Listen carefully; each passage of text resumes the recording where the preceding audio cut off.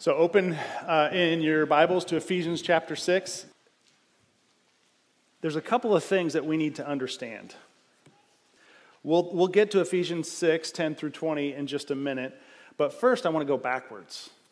I want you to turn one page over, if you actually have to turn, I don't know, to Ephesians chapter 3. And Paul here in Ephesians chapter 3 is essentially telling the story of the purpose of the church. And he talks about how he was a very least of all the saints and he was given grace to preach to the Gentiles. But look what he says in verse 10. Because I'm not sure if you know this, but we are at war.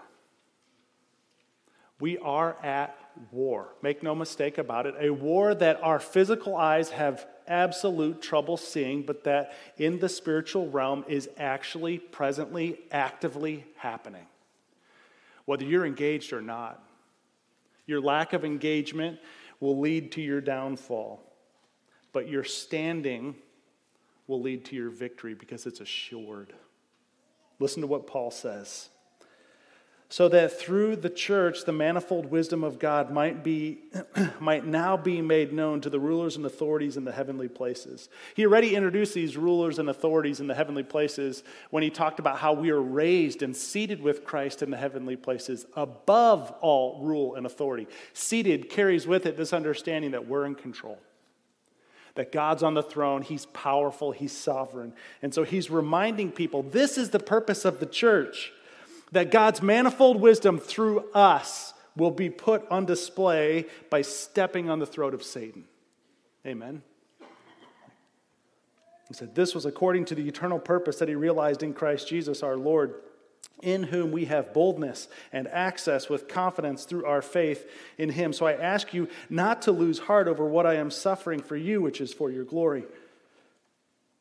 For this reason, I bow my knees before the Father, from whom every family in heaven and on earth is named, and according to the riches of his glory, he may grant you to be strengthened with power through his Spirit in your inner being, so that Christ may dwell in your hearts through faith, that you, being rooted and grounded in love, and here it is, may have strength to comprehend with all the saints what is the breadth and length and height and depth, and to know the love of Christ that surpasses knowledge. So we're at war, and you may ask, what for? We are at war to make the love of God known and experienced to humanity. That is your purpose. If you're wondering, what is spiritual warfare all about? Is it just about me being a better person and tidying up those bad habits that I have? Forget it. It's bigger than that. It's much bigger than that. It's the four-dimensional love of God that Paul talks about here in Ephesians 3 that's on display. That's what the church is supposed to push forward in spiritual warfare. The problem oftentimes is we totally underestimate our enemy. Or maybe better yet, we don't even understand our enemy. And so this morning we're going to see how some pieces of armor that God gives were actually things that Jesus has worn. You can see this in Isaiah 59, Isaiah 11, Isaiah 49, Isaiah 52, where it talks about the breastplate and the helmet and the belt and the sword and feet ready with the gospel. These were things that were originally Jesus' armor, and now he's giving them to us. And he's saying, put these on. So Paul completes that imagery. So if you haven't guessed yet, the armor of God is our topic today, and we're going to be focusing on three critical concerns. Who's the enemy? In verses 10 through 13. Then we're going to look at the armor. That'll be the longest part of the message, where we kind of go piece by piece straight through it. And then finally, what role does community play? You see, spiritual battles require spiritual armor, and it's supplied by God for victory. If this was merely just a physical battle, we could have forged everything on our own, right? Like we've made tanks, we've made swords, we've made things like this that are for physical battle, but we're not in a physical fight. And so we have to understand the spiritual armor. So the first thing first, we're going to dive right in, verses 10 through 13, looking at the enemy. I'm just going to do a brief sketch of the enemy and his schemes. Finally, Be strong in the Lord and in the strength of his might.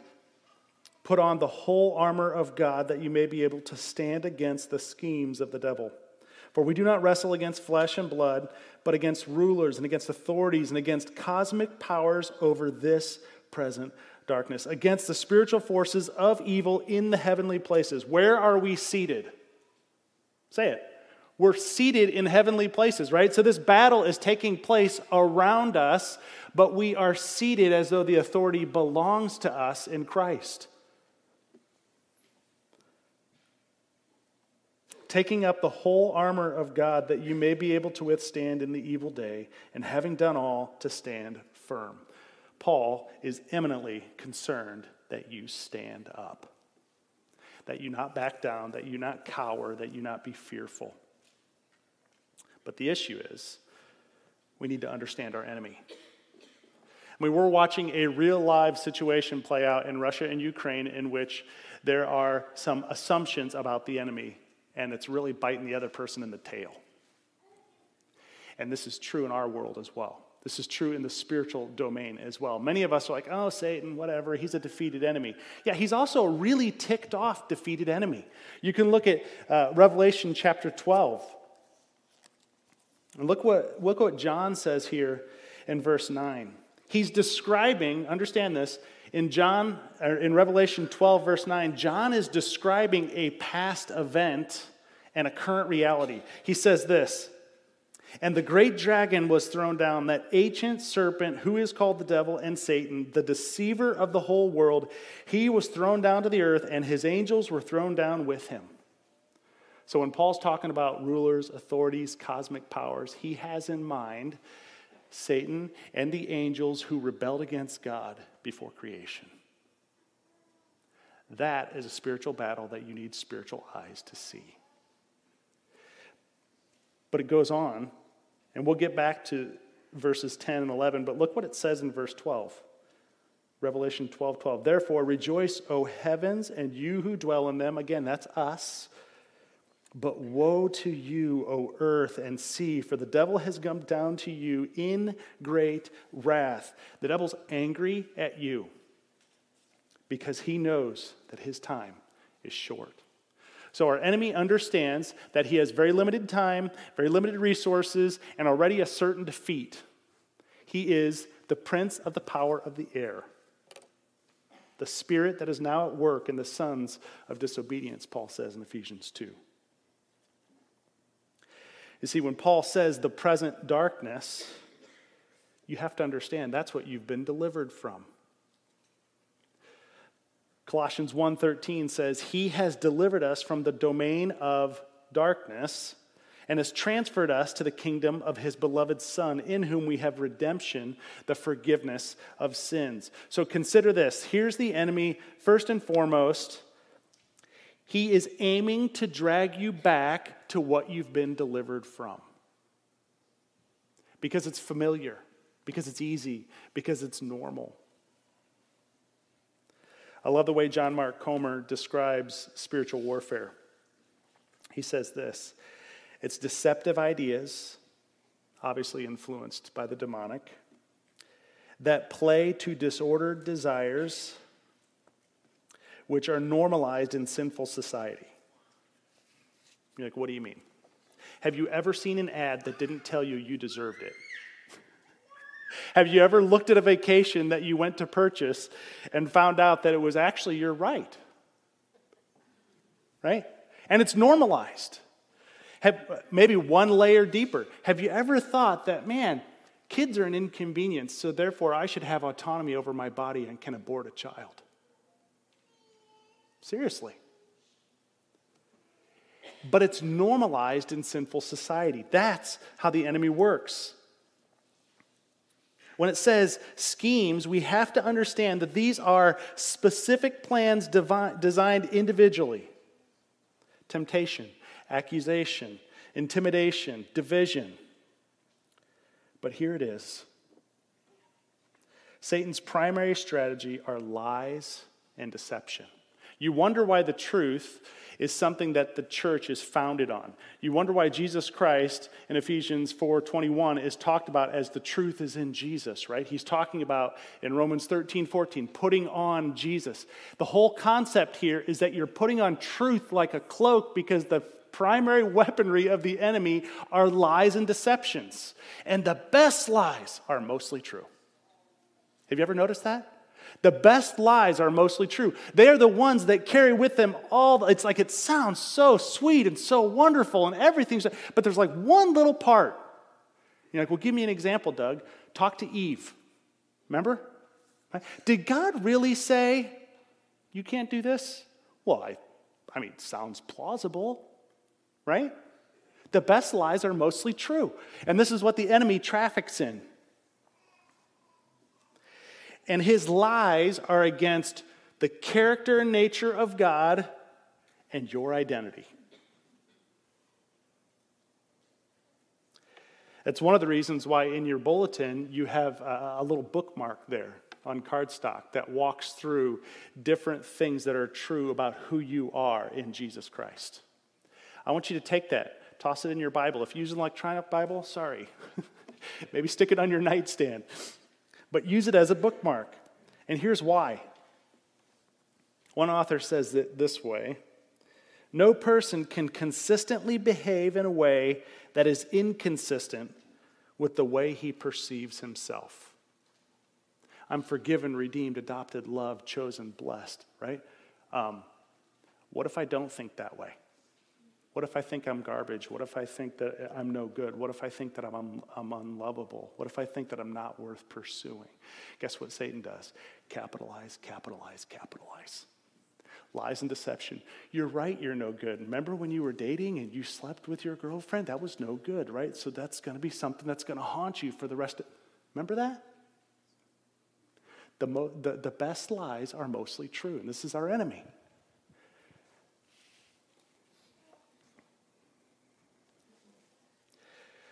So I don't want to get into much of what he's talking about here other than just to understand our enemy because we underestimate him. You're like, how do we underestimate it? Maybe it's best illustrated with a story. In 2007, the summer of 2007, it was my first full church camp as youth pastor. Josh Fletter had been there in 2006, and he kind of held my hand. He was so nice. And then by 2007, I was fully running the youth group and took all these students over to Huntington College for our time at camp, which was awesome. And it's always been fun. Very exhausting, but fun. And every night we have Teen Sing, which is where people stay up way too late and sing worship for many hours into the night. And it's awesome. But it takes forever to set up. And so there's this huge room at Huntington College where all the kids are getting things ready, and I'm making sure the PowerPoint and all that stuff is ready. And then all the students gather. So there's 180 students or so kind of gathered outside this room. And Isaac Imig was a student of mine. I love Isaac. If you guys are in chemistry, sorry.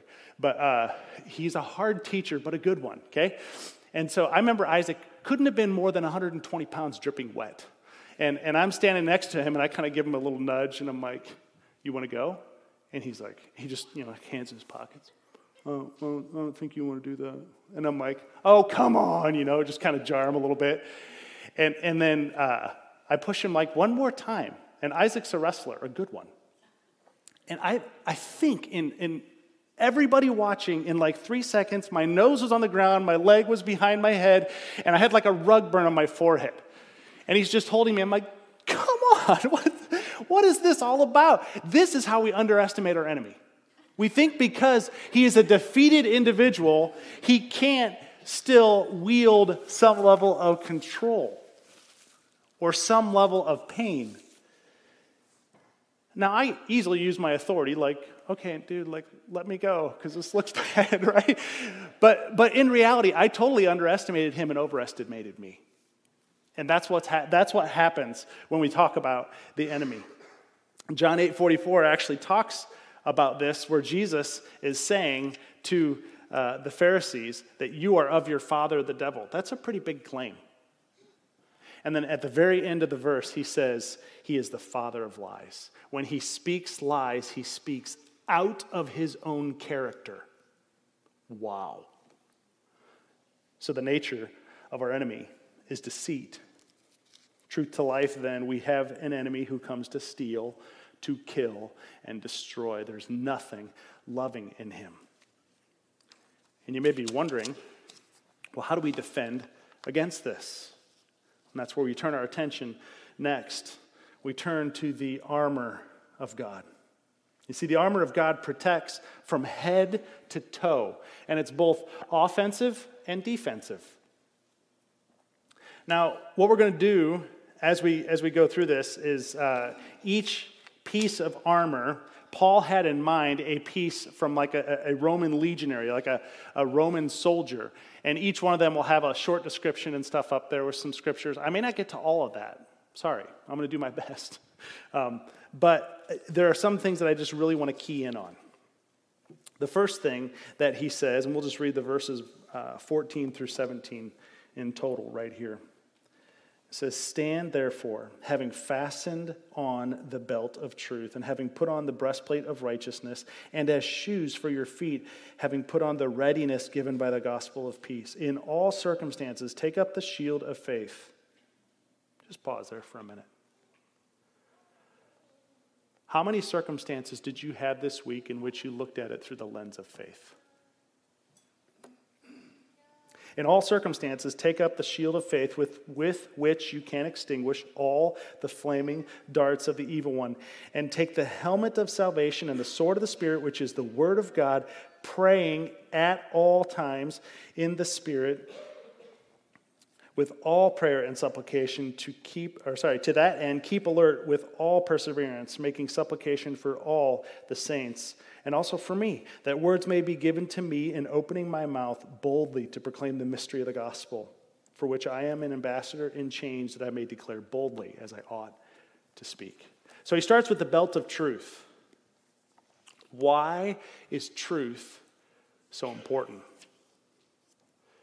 Well, one Holocaust survivor turned philosopher put it this way: the ideal subject for totalitarian rule is not the convinced Nazi or the convinced communist, but people for whom true and false no longer exists. So when you can't definitively say this is true and this is false, you've basically just kicked wide the door open to be ruled by Satan. This is why truth is so important. In fact, some would argue that maybe the belt of truth is one of the most important pieces of the armor, because the belt of truth, it's a leather apron that goes apart around the lower part of your body, and it pulls together your breastplate of righteousness. It has a holster for your sword. It protects your inner part of your thighs and your legs. It's not just a little belt like this. It's a belt that covers. It's a belt that holds together. Jesus says in John 14:6 that I am the way, the truth, and the life. Now, why do we have this piece of armor? Well, first and foremost, Satan's primary weapon, like we've already said, is deceit. When he lies, it's out of his own character, right? Consider it this way. Why do you lie? This is participation time. Why do you lie?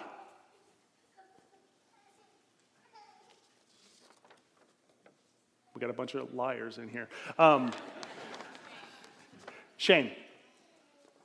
Why else? Stay out of trouble. Isn't it hilarious that we lie to protect? But the belt of truth is for the Christian this idea that we tell the truth to protect. Is it loving for me to allow you to persist living in a lie? No. It's actually the opposite of love. Now, if we want to define love in cultural terms, this is like the most offensive piece of the armor, because you're holding out reality and you're saying your life doesn't match with reality. That's truth. Ephesians 4:15 says that you're to speak the truth in love, but then he goes on to say that you are growing up into him. Meaning, it's going to be a growing process. Like, how many times have I not spoken the truth in love? Like, just me, not you guys. Like, just all look at me for a second. How many times have I failed to speak the truth in love? Like, often. A lot. But there are times when I've done it in love. And the results are incredible. Think of compound interest, right? Starting at 18 and you start putting away $5 a day or whatever, it's going to compound over time till it has a larger impact. So I would just say, how do you use this piece of armor? Know the truth about God and the truth about yourself. Because the best lies are mostly true. Second, Paul moves on to the breastplate of righteousness. He reminded the readers of Corinthians in chapter 1, verse 30, he says this, "You are in Christ Jesus, who became to us wisdom from God, righteousness, sanctification, and peace." So the breastplate of righteousness is built of iron and bronze. It was scaled. It was held together with leather, and it basically protected the abdomen and the shoulders. One interesting note is that there was nothing on the back side of this. It covered only the front side of an individual. Because how many people walk into war like this? Like, it's just not normal. But we'll get to the idea of how your back is protected in just a minute. I would say, why do we have the breastplate of righteousness? Maybe two thoughts here. Righteousness can be seen here as objective, which means our standing before God. 2 Corinthians 5:21 says that he made him to be sin for us so that in him we might become the righteousness of God. Meaning he made Jesus to be sin for us on the cross that in him we might become the righteousness of God. That's the objective standing before God. I am righteous before him. Can I just ask you, do you feel righteous before God? Because in Christ you are. The second thing is righteousness as subjective. And I would just say this is experiential holiness. And you're like, what in the world does that mean? It means just this, real basic, real simple. It's this idea that I am giving God my yes with obedience. It means that I trust his righteousness, and that's actually what helps me to grow in mine. Why? Because I'm not having an inordinate focus on my own failures, on my own unrighteousness. I'm not, woe is me, navel-gazing, stuck in a hole behind everything. I'm actually looking forward and above to who my King is.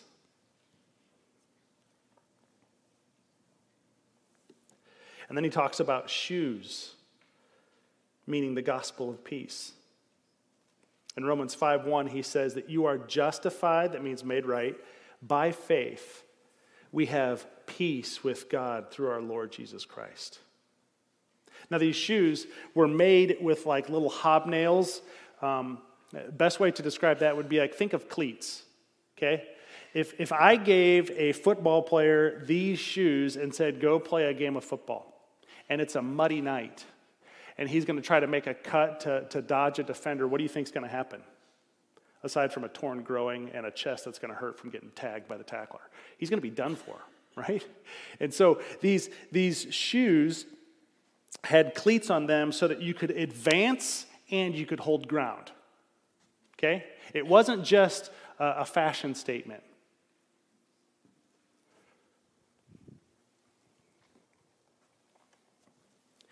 And so you're like, well, how is the gospel that for us?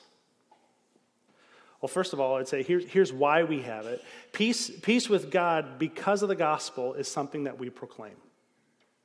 You know, in Mark chapter 16, verse 15, which is Mark's version of the Great Commission, he says, go into all the world and proclaim the gospel to the whole creation.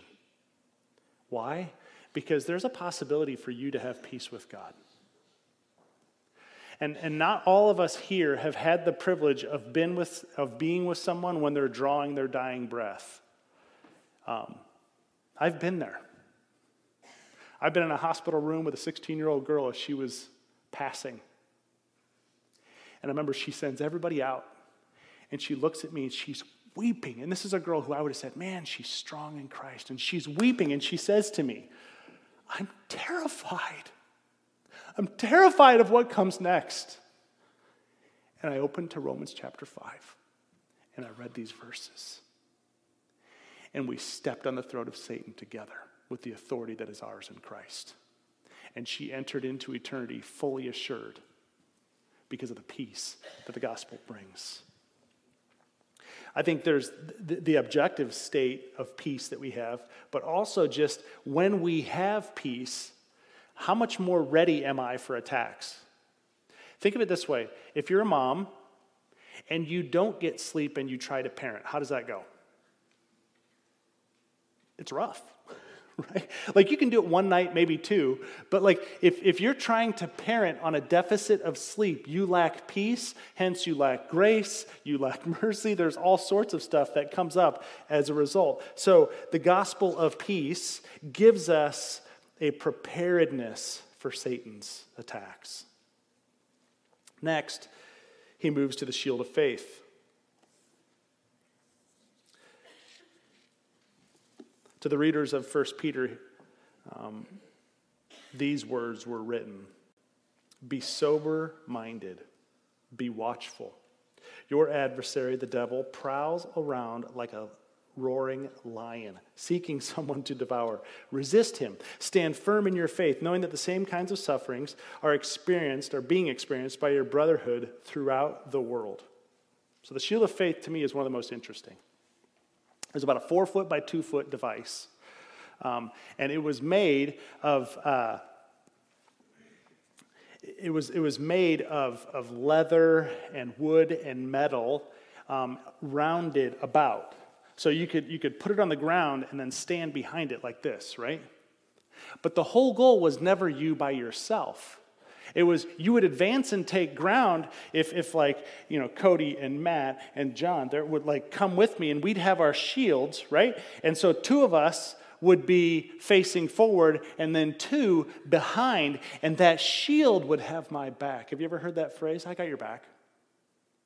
Think of it that way.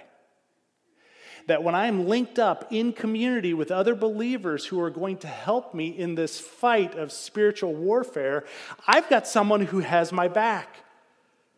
And why do we do that? It says because Satan is lobbing flaming arrows, accusation, condemnation, things like this. And you're like, flaming arrows?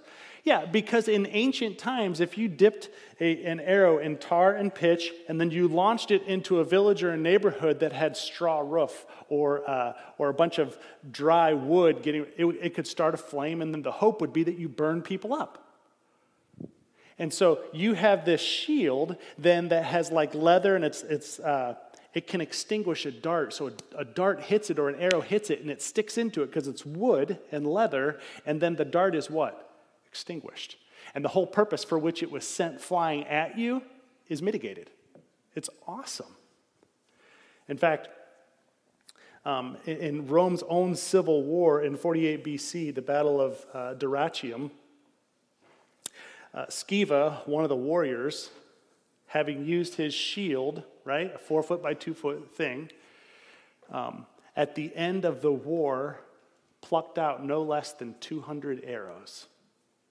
Think about that. 200 times flaming arrows had been sent his direction, and they were stuck into the shield. So the shield of faith is critical. You see, the communal nature of this piece of armor is huge. And you're like, well, faith, right? Like just faith. No, faith doesn't matter unless it's in something. Right? So it's the object of your faith that matters. It's God and His Word brought to bear on us by His Spirit when the flaming darts come. So maybe here's a good question. What are some fiery darts? Toss them out there. What are some fiery darts? Fear of man. Fear of man. What else?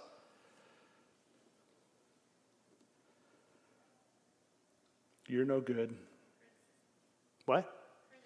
Criticism. Yeah.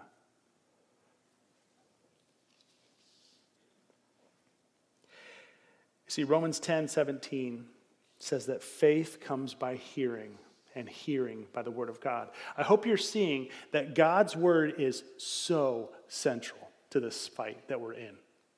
Faith comes by hearing, and hearing by the word of Christ.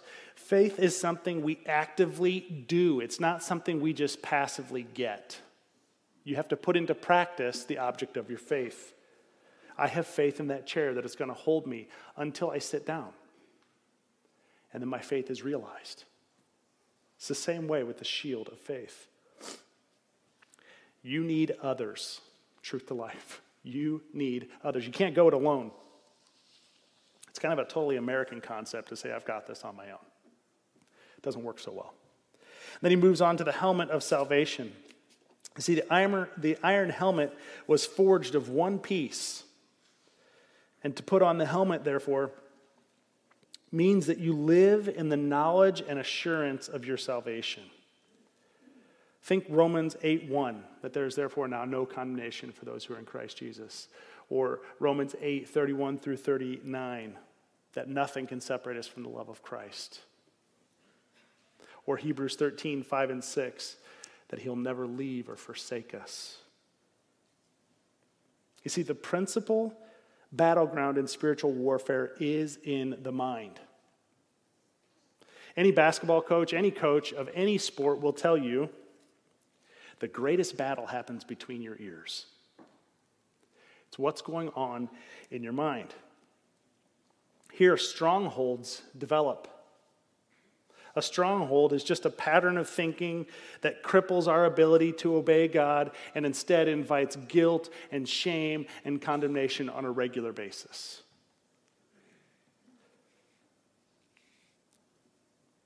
See 2 Corinthians 10, verses 4 and 5 to really get a flavor for what this is all about.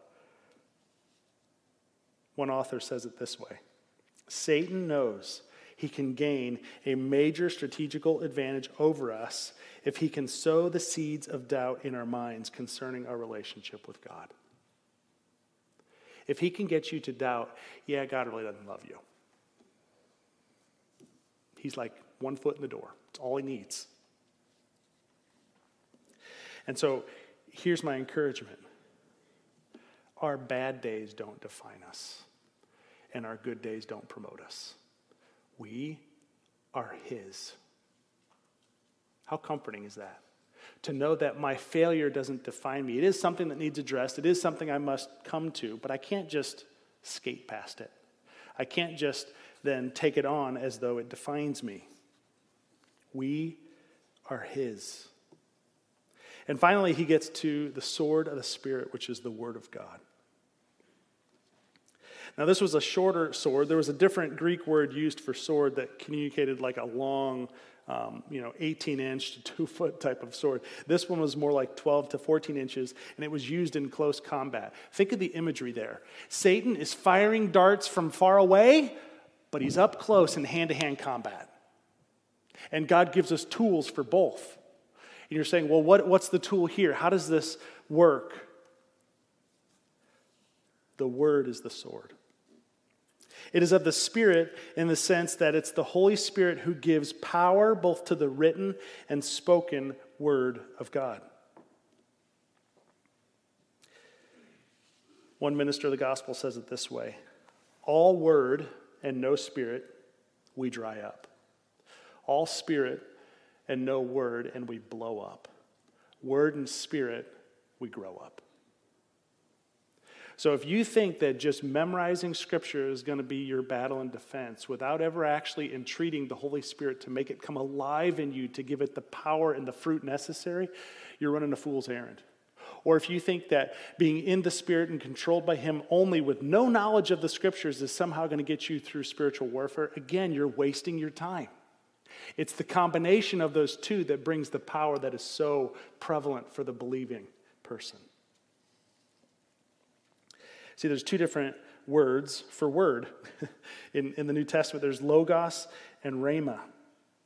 Logos is the general collective body of truth. It's the word that refers to Jesus in John chapter 1. It's this idea of Ephesians 4:21, the truth in Jesus, in the Logos. It's a collective body of truth. Everything that God was talking about in all the scriptures is fulfilled in the word Jesus. But then there's Rhema. And that's a specific word. That's an individual utterance. It's a declaration.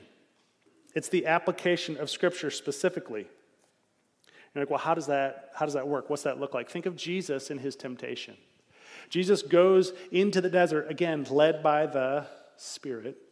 And in the Spirit, he engages in this spiritual battle. And every time Satan throws an accusation at him by taking something mostly true, but a little bit of a lie, and twisting the word of God, how does Jesus respond? With the Rhema. He responds with a specific word for Satan in that moment. This is one of the reasons why you have that bookmark there in your hands, because it's got a bunch of rhemas there that you might find useful, specific words. And you're thinking, well, what's the deal with the individual utterance or declaration? I want to say this very clear. Satan can't read your mind. Okay?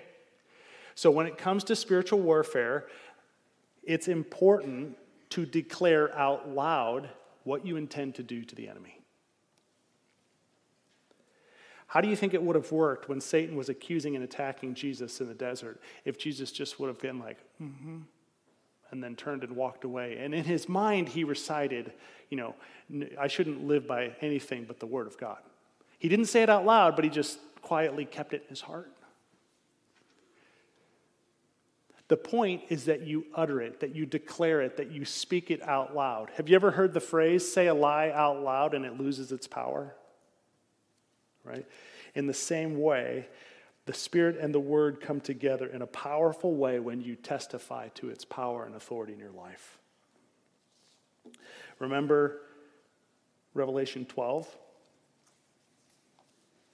In Revelation 12, there was this picture of how Satan and the demons had been cast down. But look what it says in verses 10 and 11. And I heard a loud voice in heaven saying, now the salvation and the power and the kingdom of God and the authority of his Christ have come. For the accuser of our brothers has been thrown down, who accuses them day and night before God. And right here. And they have conquered him by the blood of the Lamb and by the word of their testimony. For they love not their own lives unto death. So how do you conquer Satan? Using word and spirit, you testify. You're like, well, why in the world do we require testimony here at Northfield when you get baptized? Right here.